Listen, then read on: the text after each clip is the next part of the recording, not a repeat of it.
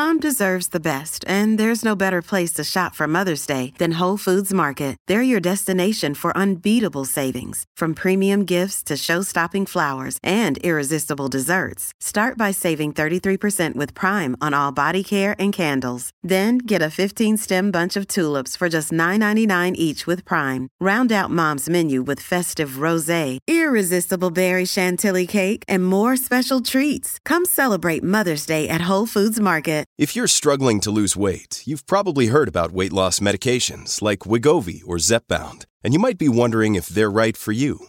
Meet PlushCare, a leading telehealth provider with doctors who are there for you day and night to partner with you in your weight loss journey. If you qualify, they can safely prescribe you medication from the comfort of your own home. To get started, visit plushcare.com/weightloss. That's plushcare.com/weightloss. plushcare.com/weightloss. Hello, and welcome to Intelligence Squared, where great minds meet. I'm producer Faye Adebita. We're delving back into the extensive Intelligence Squared archive today with a listen back to our conversation with Michael Pollan, all about the perspective-changing powers of psychedelic exploration. Michael is a celebrated writer whose books often look at the places where food and science meet. His books, The Omnivore's Dilemma and The Botany of Desire, were bestsellers, and he's a teacher of writing at Harvard University. He joined us back in 2019 to discuss his book, How to Change Your Mind: What the New Science of Psychedelics Teaches Us About Consciousness, Dying, Addiction, Depression, and Transcendence. Since then, the book has also become the basis for a documentary on Netflix. Joining Michael for the discussion was the doctor and broadcaster, Xand van Tulleken. Let's join Xand and Michael Pollan in conversation now. Hello, I'm Xand van Tulleken. Welcome to this week's Intelligence Squared podcast. I'm here with Michael Pollan. I've read many of your books, Michael, and I found this one to be one of the most interesting and formative, but I have a huge number of questions. So excellent. Welcome to London, first of all. Thank you. Very good I know to be you've here. just come in from the States. So can we kick off with the project of the book? It's called How to Change Your Mind. It's not called Looking for God or anything like this. What was your idea when you set out to investigate psychedelics? Well, there are many doors into the subject of psychedelics, and spirituality is certainly one of them. I kind of went out that door, but I came in through the door of therapy and the revival of research into the therapeutic potential of psychedelics. I had heard about a drug trial going on both at NYU and Johns Hopkins, two very prestigious medical institutions in the United States, where they were administering psilocybin, which is the active ingredient in magic mushrooms, to cancer patients, many of them terminal, to see if it would help relieve what the doctors call their existential distress, their fear, depression, anxiety around their diagnosis, the fear of recurrence, and their approaching death in many cases. And this struck me as such a peculiar idea, that a trip would help someone deal with death, that I immediately thought I had to look into this. So I did an article on these trials. It's called The Trip Treatment, and you can find it online very easily, for The New Yorker. And I had conversations with these volunteers that were so astonishing to me. People who had had a single guided psychedelic trip. In other words, the way these drugs are used in this context is not the way we do recreationally. They're not taking a pill and going off. There's a lot of psychological support. So you're prepared very carefully at the beginning. There are two guides or therapists who tell you kind of what to expect, what to do if you get into trouble, if you see something horrible, if you feel like you're dying or going crazy. And the basic advice is surrender to what's happening. Because if you fight it, that's when you get into the territory of the bad trip. And then during the experience, you are wearing eye shades, which struck me as interesting and odd, and listening to music on headphones, a very carefully curated playlist. And the therapists are with you, but they don't say anything. They're just available to help you if you get anxious or anything. They'll give you a comforting hand. And then after the experience, which lasts about 4 to 6 hours, you come back and they debrief you, and you have an integration session trying to make sense of what can be a very confusing experience. So that was the therapy they were getting, one session, and it was changing their outlook in profound ways. Many of them had encounters with their cancer. Many of them acquired some sort of preview of what was to come. Some had a pretty clear sense of a afterlife. Others a more naturalistic sense that their self might dissolve, but they would be taken up by the plants and become part of the universe and stardust, and that their redefinition, I think, of the boundaries of the self made it a lot easier for them to contemplate death. So you start with a population that we feel comfortable with in several ways. They're a population for whom the medical options have been exhausted. Yeah. And I think the idea that you might wait until you are terminally ill to experiment with drugs is not an uncommon one. The fact that the drugs, though, might alter their experience of how they confront death and their illness seems to be pretty extraordinary. That's the thing that you were interested in. Yeah, that was. I mean, there was a couple things. One was the people having these, essentially spiritual experiences. I'd never had a spiritual experience. But it was also just the ability of people late in life, and most of them were in their 50s and 60s that I interviewed, changing their perspective in profound ways. We don't change very much as we get older. We get kind of locked in to various habits of thought. We have these algorithms we use to get through the day, and we have these beliefs that organize our experience, our biases, priors, as the neuroscientists say. And by that, you're talking about, the set of assumptions we have to make in everyday life, that the floor will stay when we stand on it, gravity will continue to function, the sun will rise in the morning. But even more, foods are going to taste the way you expect them to taste, those sorts of things. Or, I can't get through the day without a cigarette. Okay. Or I am, my work is crap. Or I'm unworthy of love. There are a lot of it's the stories we tell ourselves, these ingrained beliefs we have about the nature of ourselves and the world. My boss is, a prick, and he's going to give me a hard time, as he always does. We just walk into every situation with it scripted in many ways. And death is maybe one of the most scripted things that one of the hardest things to prepare for, and one of the things that we are aware of from very early age. we confront a silence in the culture about it, and there's no one to talk to us about it, especially when we're facing it. The doctors don't talk about it. They keep talking about fighting. In fact, many doctors were very reluctant to have their patients participate because they saw it as a concession. Oncologists, it was a defeat as far as they were concerned. They had trouble recruiting. It was the nurses who would send people over to these trials. And what was striking is that you could actually have a profound shift in perspective when you were in your 50s and 60s, whether you were confronting death or not.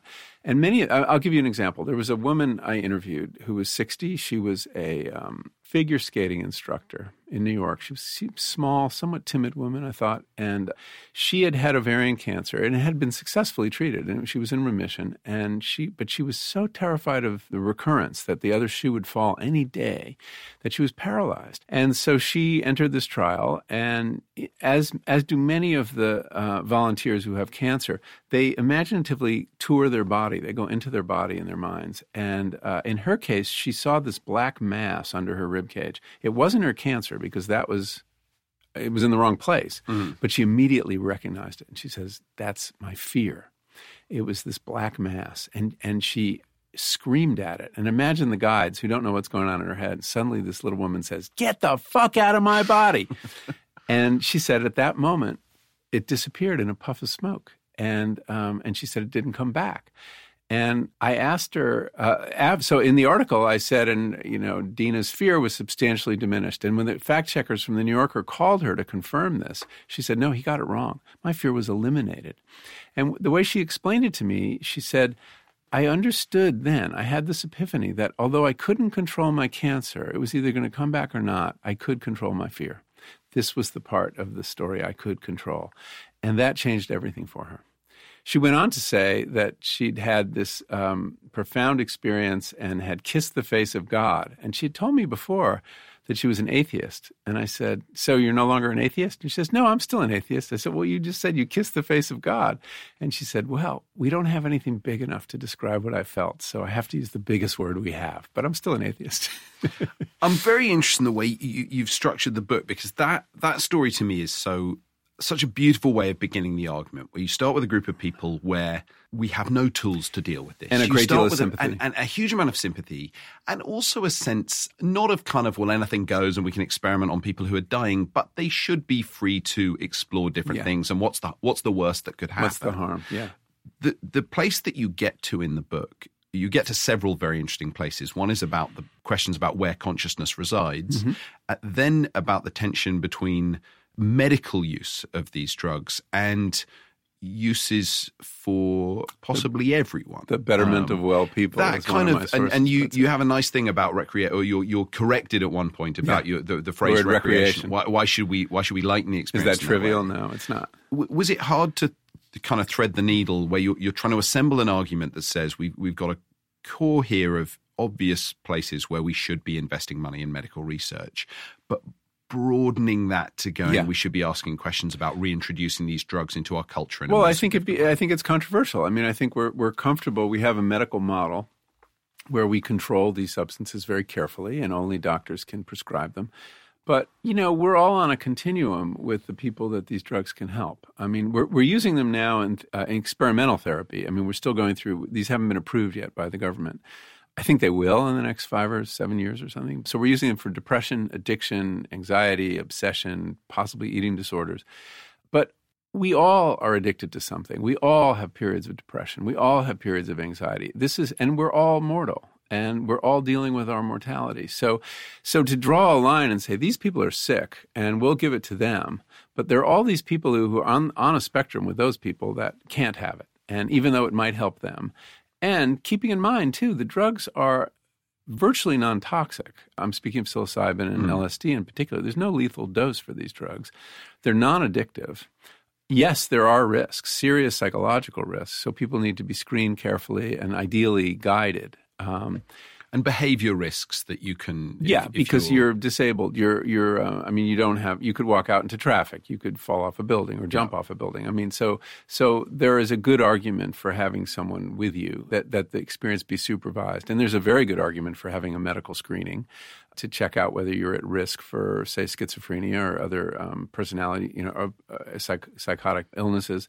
Those people should not take the drug. They can trip off a psychotic break in people who are liable to that. So it's not like cannabis. I don't support legalization along the lines in the States we're now legalizing cannabis. I don't want to see large corporations pushing this on consumers.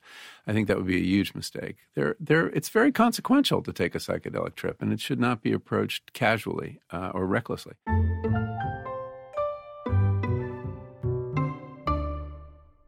Sponsoring the show for this episode is Marquee TV. Marquee TV is a streaming service with a difference. It's bringing you the top tier of performing arts straight into your living room or onto your device. So think dance, theatre, music, anything you might find in the West End, Broadway, or maybe a cool little experimental space too, but saving you the cost of a few tickets as well. I've got happily a bit lost in their vast library of performances, exclusive interviews, and behind-the-scenes content. Choreographer Jonathan Watkins' interpretation of George Orwell's classic 1984 was pretty cool, and I love the dance piece Sutra, inspired by the skills of Buddhist Shaolin monks. And we've got a special treat for our listeners. Marquee TV offers 3 months of access for just 99 cents. That's right, 3 months for only 99 cents with the code SQUARED. Simply visit marquee.tv and use the promo code SQUARED to dive into the world of arts like never before. Bring the arts home with Marquee TV.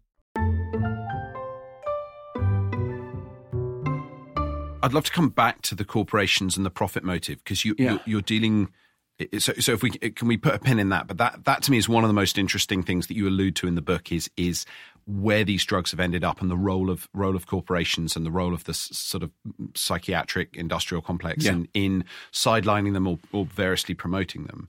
But can we go back to your trips? Because I think one of the most compelling bits of the book, it's beautifully researched, but also it's immersive, and that you describe, am I right, you describe 4 trips with DMT, LSD, psilocybin, and ayahuasca. And ayahuasca. Yeah. Talk about what I don't mean describe the trips, you do that very well in the book, but I was expecting maybe a more dramatic conclusion that you got to. What's your kind of, because you are, can I sum you up this way? You are a successful guy with a family who has, I would say, one of the more meaningful jobs I can think of, that you're a journalist who's influential. You've written books that have changed people's lives, and you've also spent time in nature. You've kind of been able to satisfy yourself in lots of different ways. And the sense I get from this book and others is that you have meaningful relationships in your life. So taking these drugs for you, looking for a spiritual experience, is maybe a strange quest. So what did you get from it? Well, I had reached a point in life where the kinds of changes I was observing in the people I was interviewing became more appealing. I mean, I was a creature of habit. I had these very deep grooves of how I dealt with things. I had my algorithms that got me through the day, that navigated my relationships with people. I knew what to say in any given situation. I knew how to soothe a child. I knew how to manage a fight with a spouse. All those kind of things were like, they were working fine. But on the other hand, when we have those patterns of behavior and thought, they kind of blind us to experience. We're not as present. And so that the idea that you could actually have a shift of some kind in personality or perspective at this point in life was actually quite appealing to me.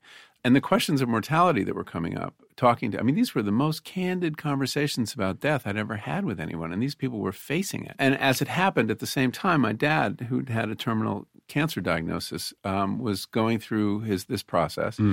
And he could not talk about it. I never learned how he processed it. And I broached the subject at various times to find out how he was feeling. And to this day, I don't know how he processed it. So to think about that too was very compelling to me. And then there was good old journalistic curiosity. And also, this is what I do as a writer. I find a way to put myself in a situation that illuminates the story. When I wrote about the cattle industry, I bought a cow. This is kind of my mode. And I like to put myself in the story for all sorts of reasons. But it's the only way to really know what an experience is like. You can interview people endlessly, and until you've been in their shoes, you really don't know. And was there a particular, of those kind of routine modes of thought, was there a particular one that you were trying to escape? Like for me, it would be my relentless desire to please people. When I'm chatting to them, I just want it all to go smoothly. I want to avoid confrontation. I want them to have a nice experience of talking to me. Yeah. And I feel like that would be something that I would love to chase down and eliminate, at least in the moments where I wanted to. Is there a particular thing for you? For me, I think it was, I was someone who always lived in the future. I was always thinking about the next step, the next thing I had to do. It was only in nature, only in the garden, really, would I just kind of be present and not be, mental time travel was a big part of my life. I didn't think back that much, but I always thought I had a couple steps. And that gets in the way of perception. It gets in the way of all sorts of taking in information from where you are right now, because I'm like, all right, what am I doing after this? I've got a lunch scheduled and this and this. I see my whole day. And so that's a habit. That's a mental habit I'd like to break. It's about worrying to some extent, but it's also about anticipating things so I'm not surprised. Okay. Which means... And better to be surprised. You then are more open to changes in plans or different... and just more present to life and what's happening in the present and taking it all in rather than making these little shortcut moves to like, okay, I'll get through this and then I can do that. So I think you've had as good a set of psychedelic experiences as anyone could reasonably have, I think, in terms of the expertise brought to it, the doses, the quality of the chemicals.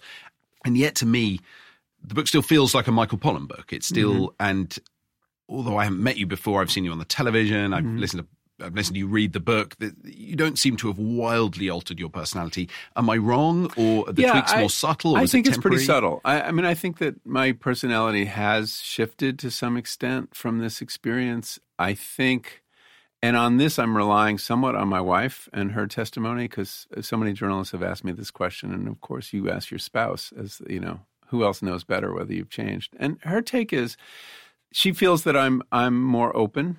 And indeed, there's scientific research that psychedelic experience changes the openness is a domain of personality, and that is the one that seems to change. That could be tolerance for other points of view. It's tied to creativity, all that kind of stuff. And more patient, less defensive. I think she would say all those things. So this sounds like an improved version of the original. Yeah, like I would say Michael Pollan 2.0. Oh yeah, I don't think I lost anything. I think I gained a few things. Yeah, no, and the big thing she said though, which really stuck with me and sounds right, is that when I asked her this question, so how do you think I'm different? She said, well, I think you would have handled your father's death differently than you did.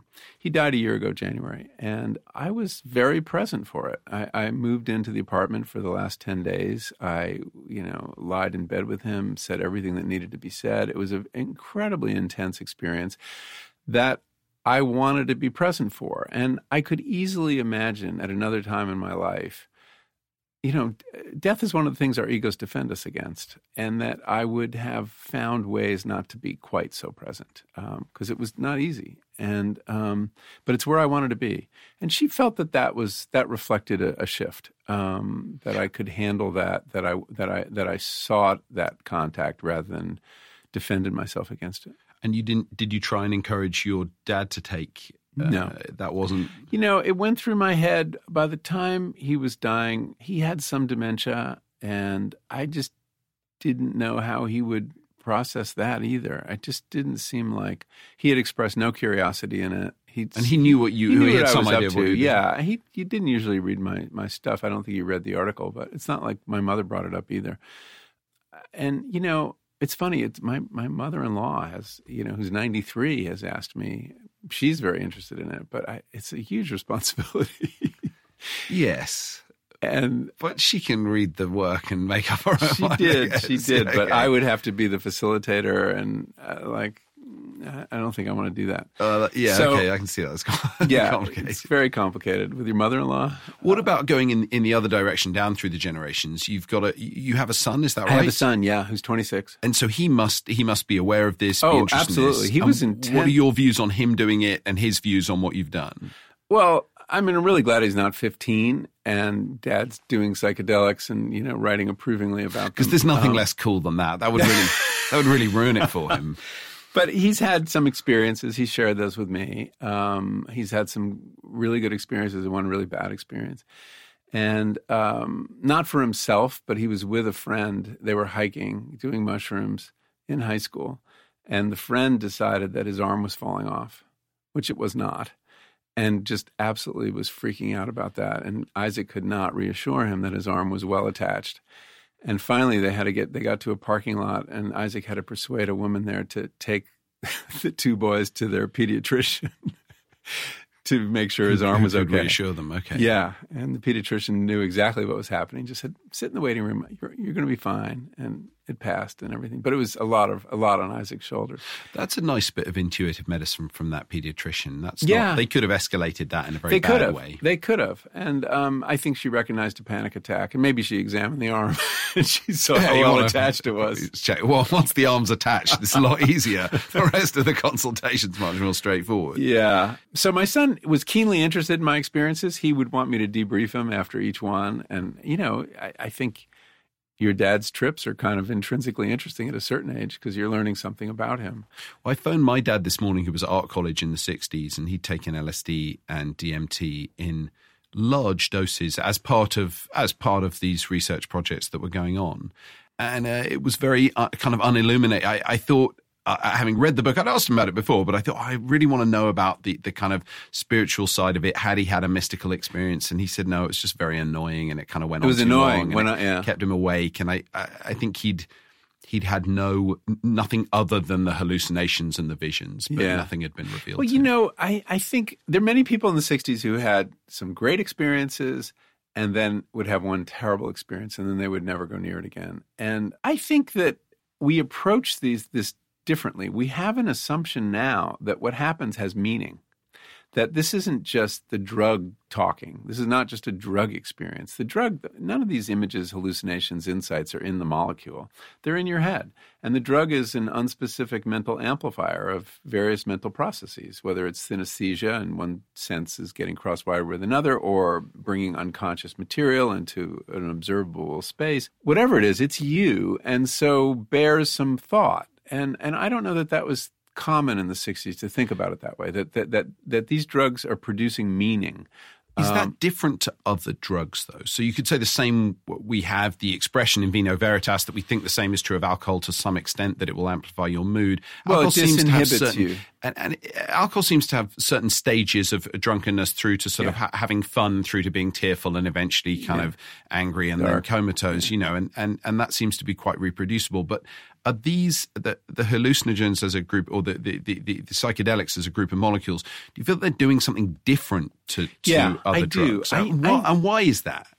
Well, I think that the kind of the phenomenology or the lived experience of alcohol, of cocaine, of opiates is pretty consistent across people. I mean, alcohol is a little different because people can react in different ways. Some people get more eloquent and exuberant, and other people get very dark and brooding.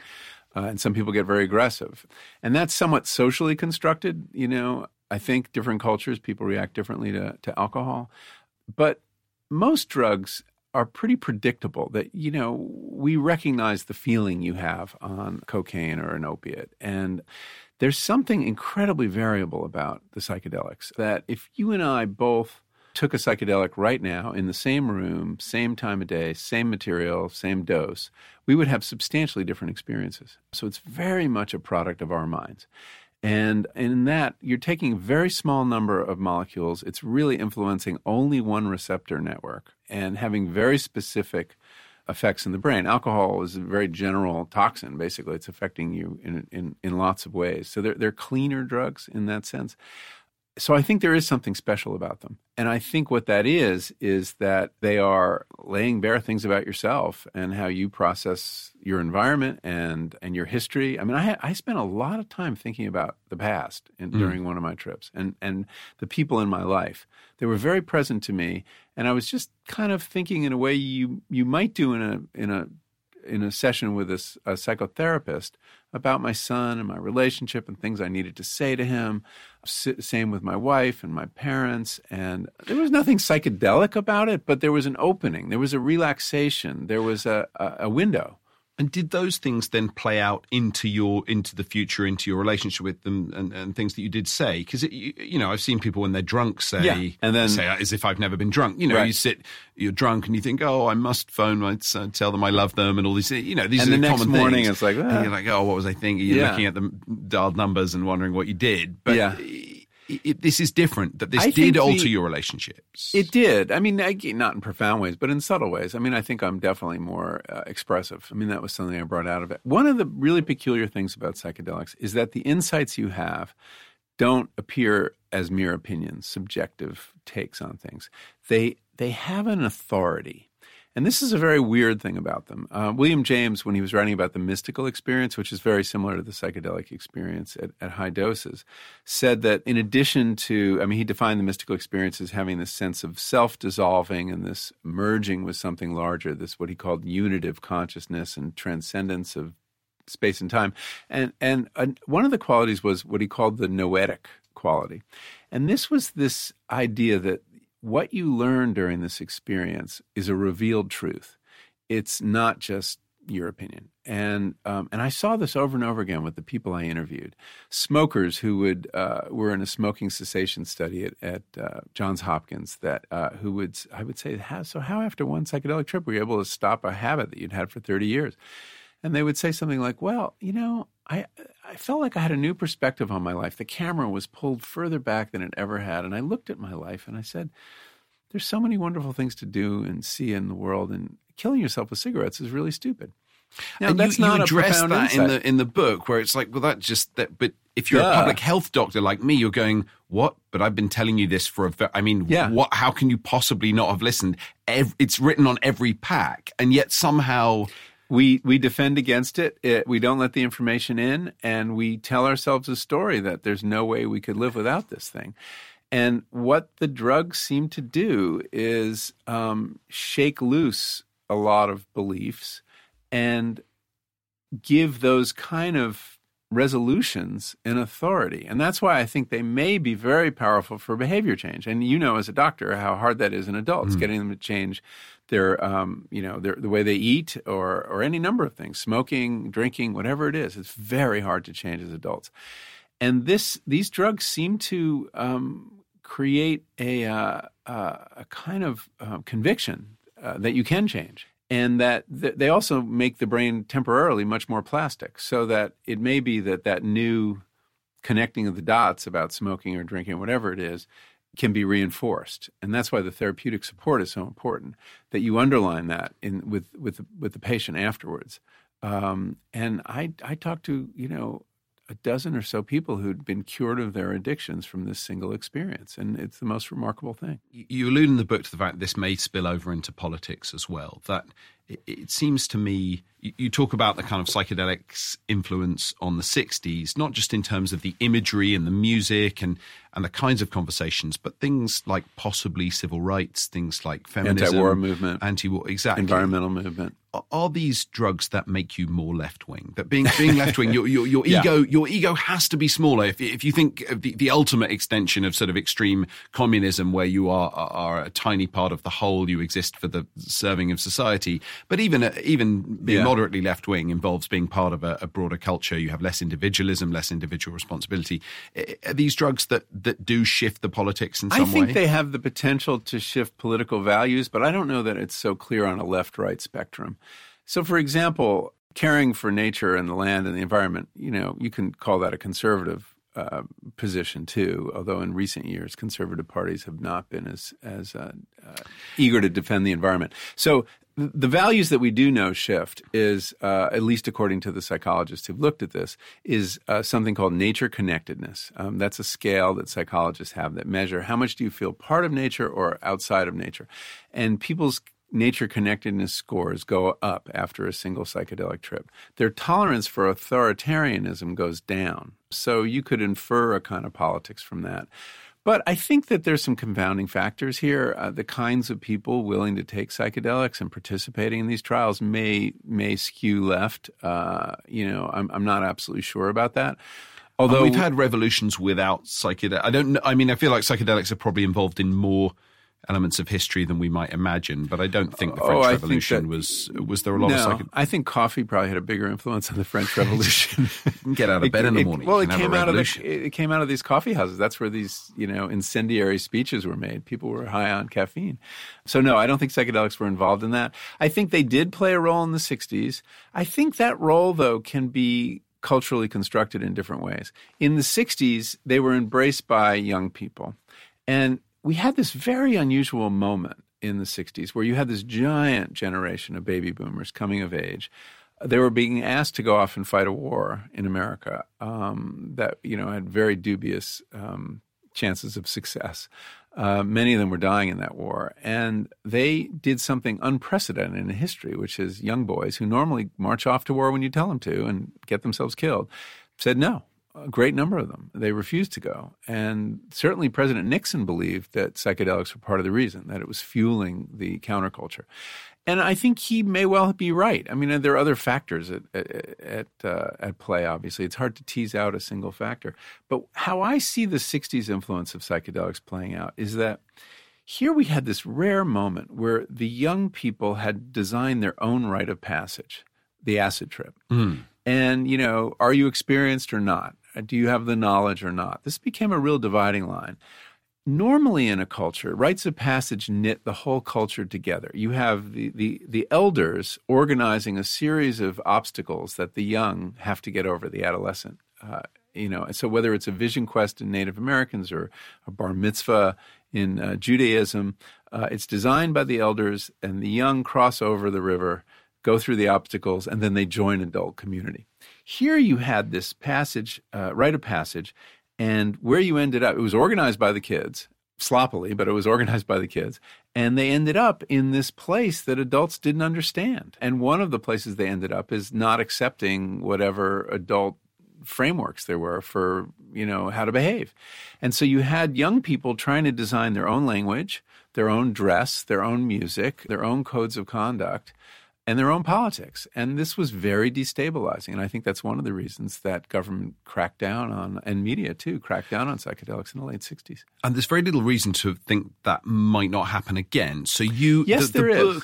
Well, so that's the book, I would say, is an argument. It feels like you make the case for the potential benefits of these drugs and at least the value of doing research and of being open-minded about them. And used properly. And yet there seem to me to be structures that would severely resist them, not least the psychiatric community. So why? But you seem to be more optimistic. So why are you optimistic? Yeah, and I'm more optimistic since the book came out last year, having witnessed the response of the psychiatric community, which has been much more encouraging than I ever expected.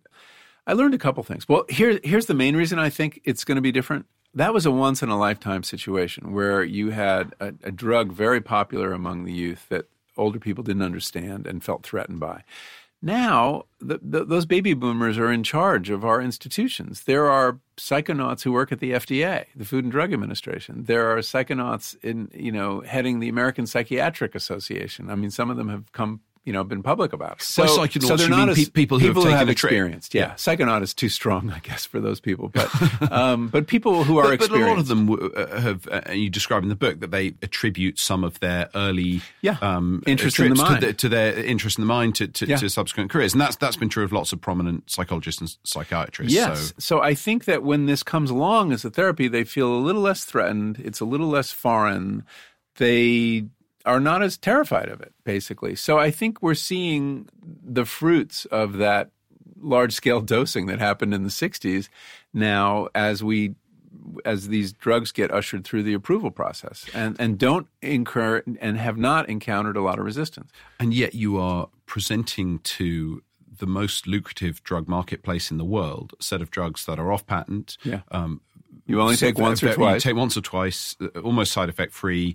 In some ways, they're safe compared to a lifetime of, say, SSRIs or many other psychiatric drugs. So you're if they do even a fraction of what the trials suggest is possible, they present a significant threat to big pharma. So there is always resistance to a change in the status quo. So where do you see that coming from? What's going to be the counter movement? They'll make proprietary Me Too molecules that are better. That's what they'll try to do, as they've done with ketamine. Okay, and I think that so far as I can tell, and I've sniffed around journalistically a little, the pharmaceutical industry is just kind of watching this. I talked to someone who had been head of research at one of the big pharmas, and she said, "Oh, we're definitely looking at this. And when some little company figures out how to make money on it, we'll buy them."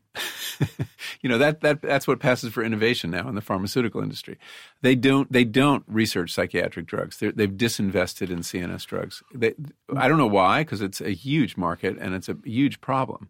What about funding think tanks that are gently putting out anti-psychedelic propaganda, sponsoring research that says they're bad, emphasizing news, funding newspaper stories where their side effects are emphasized, etc. All that. I think that's a risk. I think there are a couple of risks. One is that powers that be who are threatened by this somehow get in the way.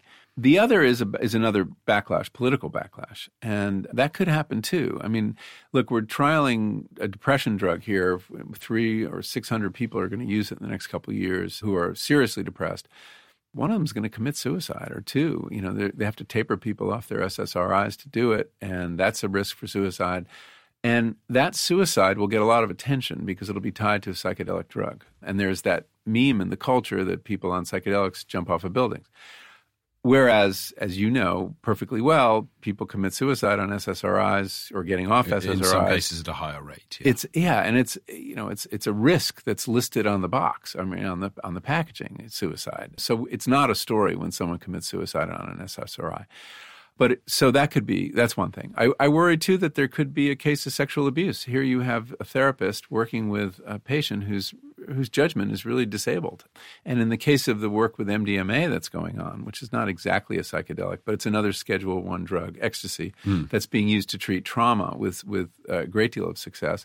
That drug creates such a powerful bond of trust. And an intense desire for physical contact, physical affection. That's right. And that an unscrupulous therapist could take advantage of someone under those circumstances. So I think the threats are that, we could have negative stories in the media, such as a case of sexual abuse or an instance of a suicide. Bad things might happen because now a lot of people are in these trials and lots more people are using the drugs underground. So that could lead to a backlash too. But so far, and the other thing that I would be concerned about, and I've written about recently, is if we politicize these drugs now, say with ballot initiatives to legalize psilocybin, which are getting underway in America and in several states, I worry that could politicize a process that so far has not been. That the FDA has looked at these as drugs. They've said, look, the fact that it's Schedule I, the fact that it's psychedelic is not going to affect our judgment. This is going to go through the same process any other drug would. And there has been no effort that I've been able to determine to lobby the FDA one way or the other.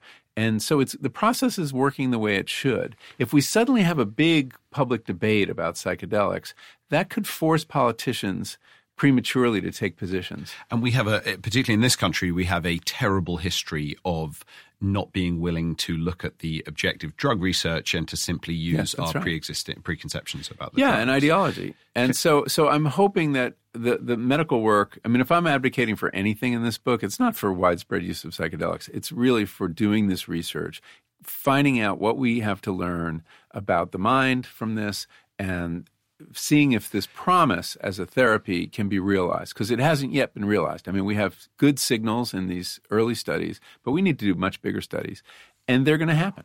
So tell me, we've got a few minutes left. There are a couple of things I want to touch on. One is about music, and you talk about listening to Yo-Yo Ma playing Bach on the cello, and that your experience of that music was completely different. Did you think that was a more authentic or even an authentic experience of that music? Oh, without doubt. It was more authentic. I mean, the barriers that stand between us, the subject-object distinction that I am listening to a piece of music to it, came down. This was after I'd had my ego completely dissolve on this high-dose psilocybin trip. I at some point I looked out and I saw myself burst into a little cloud of Post-it notes, and then I looked out again and I was a coat of paint on the ground. Now I say I looked out, so who was that? And I still don't know, this new perspective that I somehow was able to see my own dissolution from. But after you don't have an ego, there are no walls between you and anything else. And for me, this piece of music was where the walls came down. And I didn't just hear it, I became it. I felt identical with this piece of music. I felt I could feel Yo-Yo Ma's bow, the horsehair of his bow passing over my skin, and could see the world from, the little. And can you, when you listen to it again now, is it the same, or is it? It's not as powerful, but it's still it's a strong piece of music for me. I listen to it a lot, and it means something different than it did. But no, I can't recapture quite that way of hearing that music. I mean, one of the most astonishing things about psychedelics is that the senses don't operate discretely. Like over here is sound and over here is seeing. They move together, and you can see music. I was just talking to someone who knew Owsley Stanley was the legendary LSD chemist and Grateful Dead music engineer. And I asked someone who knew him well, I said, how did those two expertises, and he was brilliant at both, which is rare. Two people get so good at two different things. Did one have anything to do with the other? And this person said, oh yeah, he saw the music coming out of the speakers and he realized it was all wrong. And the waves were just not right. And that gave him an insight on how he should organize the speakers to make the music look right. It struck me taking ayahuasca that the plants, you talk about the plant having something to teach you, and you really work on that.